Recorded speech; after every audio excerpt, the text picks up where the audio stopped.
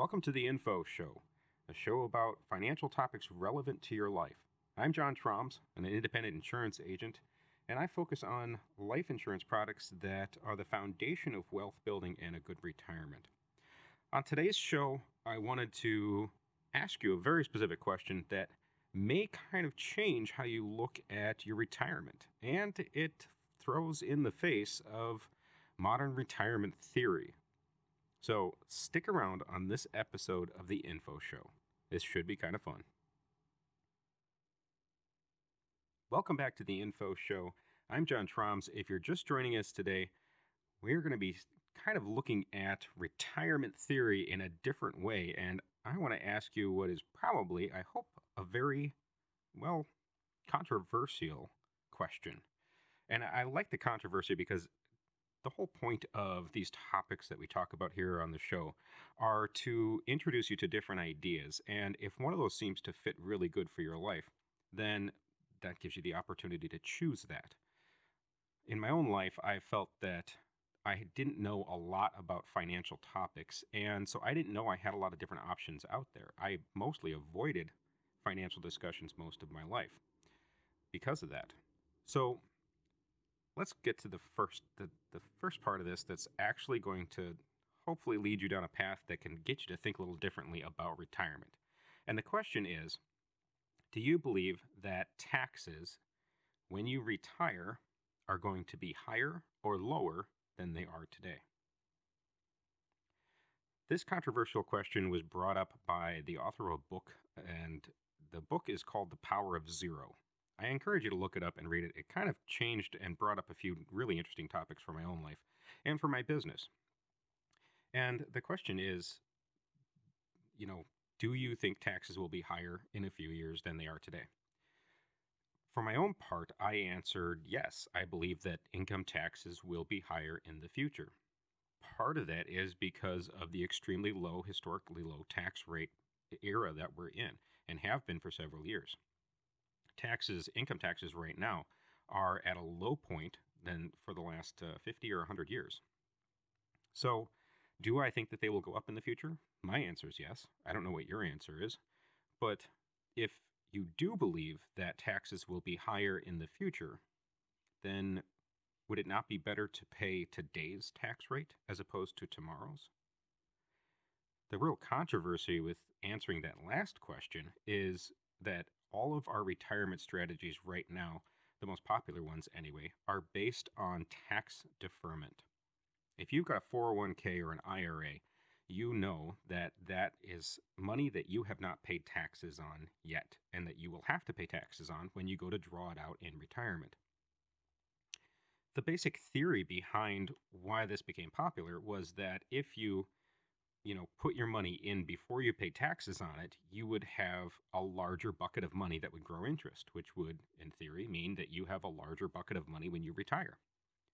The major point of this was that you put your money in, the money that was yours, that you didn't have to pay taxes on, it would be after taxes, and that earned interest. The money that would have gone to the government also went in there, and that earned interest.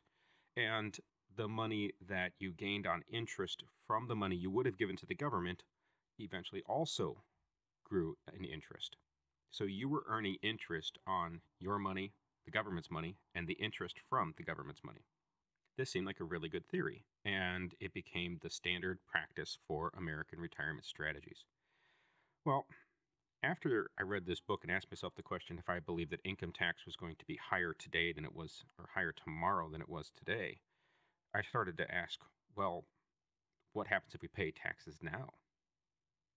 And this brought up this whole idea of, how to use different vehicles that we could pay taxes on now and not kick that can later down the road when taxes are going to be higher, but pay them now when they're historically low so that when we get to retirement, we don't owe taxes on any of that growth and any of that money. See, right now, there are a couple different vehicles that grow tax-free. A Roth IRA is one of them. And the other one is a properly set up life insurance policy that is focused on cash growth and not death benefit. And that's one of the things that I deal with.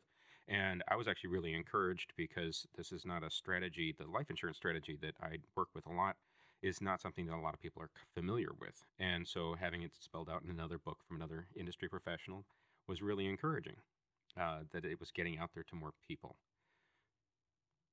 The basic concept between a Roth IRA and the life insurance policy, the cash growth life insurance policy, is that you're paying with after tax dollars. So you've already paid taxes on the money that goes into these things.